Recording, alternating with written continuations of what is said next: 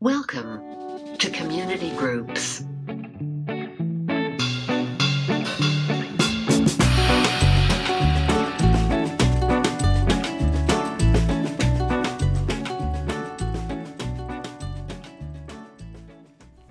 All right, welcome everybody. My name is Maddie, and I'm the Connections Director here at Hill City Church. I've been hosting a little podcast we've been running, and it's a mini-series all about spiritual disciplines. Through this conversation, we hope that each of you listening leaves with new perspective on how spiritual disciplines might free up space in your head, your faith, or your relationships for something better. This series is inspired by a book written back in the 70s called Celebration of the Disciplines. The author, Richard Foster, explores 12 different types of spiritual disciplines. And in part one of this mini-series, we're going to be covering 6 disciplines total. We'll talk to some of our staff members here at Hill City to explore what each discipline is, why it matters, and if living it out could actually be liberating. So I'm here today with Mary Ann Copatillo. Hello, Mary Ann. Hi. Stoked to be together. Mary Ann's going to talk to us in a few, but first we are going to do a little icebreaker with her. So Mary Ann, defend why cheese is the greatest food group. Oh my. I hate to be disappointing. Cheese is definitely not the greatest food group. No way. I would disagree, but I'm really excited to hear your defense. Okay. Because really think about vegetables for a second. All right. Think about the benefit. Think about the hundreds of things you can do with vegetables.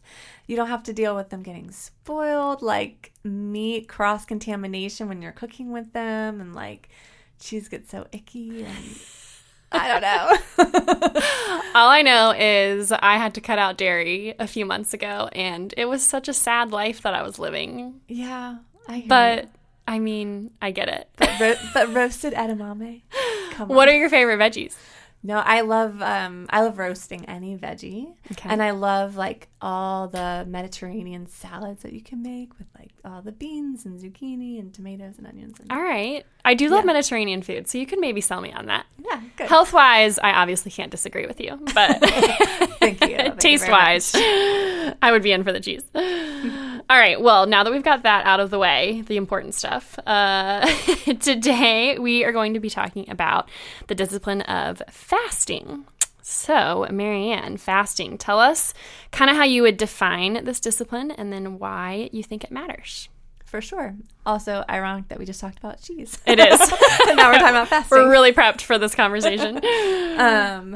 Yeah, so fasting in the Bible is definitely abstaining from some kind of food.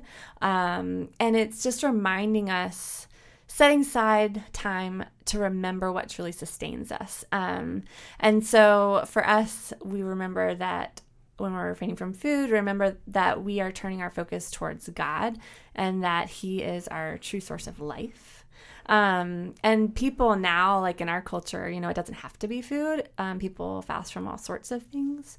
And yeah, it's kind of mysterious how it works. Why is it important? And it's super foreign in our culture to deny ourselves of anything that we want or love. It definitely feels like a weird one to talk through. For sure, yeah. And, you know, it's like definitely not a hunger strike. Like, I'm going to fast and refrain from food so that God will do X, Y, and Z for me. But it's a time to really draw near to God and remind ourselves of our need for Him. Okay. Yeah. So emphasis on this helps kind of bring awareness to that, the fact that we need God. Yeah. And in that space of need, we find like a deeper connection to God. That's Does that cool. make sense? Yeah. Yeah. Because we, in our culture, we have to like intentionally put ourselves in a place of need a lot of times. Yeah. Obviously, there's outliers to that all over our culture, a huge need. But the waking up and getting food and coffee and breakfast and whatever we want is pretty routine. And so we have to put ourselves in a space of saying, like, I'm going to set aside this basic thing and put myself in a state of vulnerability to find connection and nearness to God. I love that. Yeah.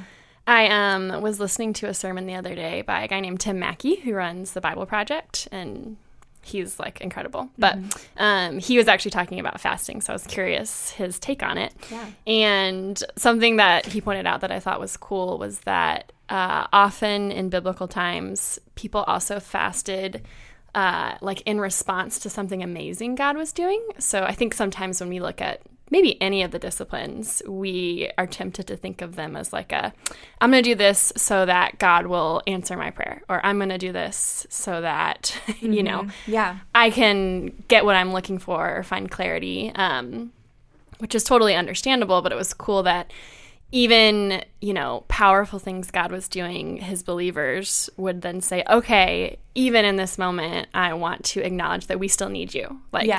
Like you've done something amazing. Let's pause and fast so we don't forget that we still need you, or you know, our pride will take over, or we'll forget the goodness that you've kind of put on display for us. So I thought it was interesting to think about that a lot of his believers, it was a response and not just I don't know, I'm looking for help on this. Yeah, that's beautiful.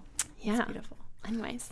All right. So Richard Foster, the guy that wrote The Celebration of the Disciplines, he shares about how spiritual disciplines are kind of liberating instead of confining. So when it comes to fasting, do you agree with this? Yeah, for sure. I think a lot of our disciplines, they start off, you know, as a task, something we're really encouraged to do. And where fasting is concerned, we see like that Jesus himself was fasting. So we know it's important to do. And it might start off as something that feels like a restriction and like it's not liberating. But as we move forward, as we fast, as we pray, with so many of our other disciplines, we start to see fruit from it. We start to feel that connection to God. And yeah, I think it is liberating for sure. Yeah.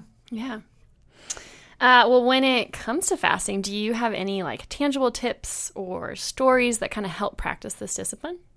Yeah, I think, well, I'm an athlete, so I end up thinking a lot of times about like training for a race or something like that, training for a game. And so like you always hear the phrase, you have to walk before you run. And so I would never expect for fasting to just come naturally. Like our bodies and our minds, and we're just used to what we have, we're used to what we've given them. So it's going to feel like hard. Denying yourself food or anything else is going to feel hard. It's going to hurt. But that brings growth. So welcome it. And then, so I would say start small, you know, like with one meal once a week or something, or one meal just period. Just try one meal fast and set aside the time to be with God in that time, to worship or to pray or just sit and be. And I listened to this chapter too, and he was talking about how those first pangs of hunger, it's not like hunger pangs. Like it's just our bodies reminding us that we're having some denial, but it's not like you're starving yourself right. For missing a meal. Yeah.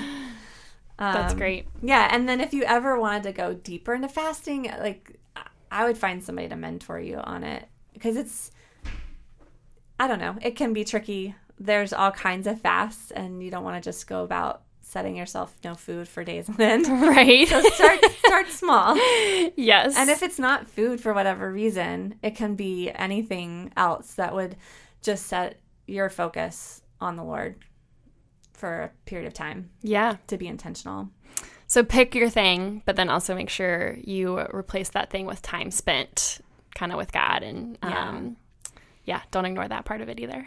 Yeah, for sure. That's the point. Yes. So I was going to share too, the fasting is listed as an inward discipline. So Richard Foster, he puts each of his 12 disciplines under a category. So there's inward, outward, and corporate disciplines. So inward disciplines offer avenues of personal examination and change. So lots of self-awareness and kind of exactly what you're talking about. Yeah. Yeah, that's awesome. Yeah. Well, anything else you'd like to share about this discipline? I think one other thing I was thinking about is like the main time when Jesus was talking about when you fast, and the teachers of the law had like gotten onto his disciples about not fasting. And Jesus is like, yeah, but I'm here with them. So like, what are they fasting for when they're literally walking in the presence of God day in, day out? And I just love that was Jesus's response, and that's the heart of it. It just shows us that he said, one day I'm going to be gone, and then, they're going to fast because they're going to yearn for me. They're going to long for me. They're going to miss me and wish I was here. And I just think that outlook on fasting helps us stay connected to the heart of it. Totally. Yeah. That's amazing. All right. Well, thank you so much for sharing. For sure. That's all from us. Those of you listening at your community groups, your host has your discussion questions. Thanks for listening.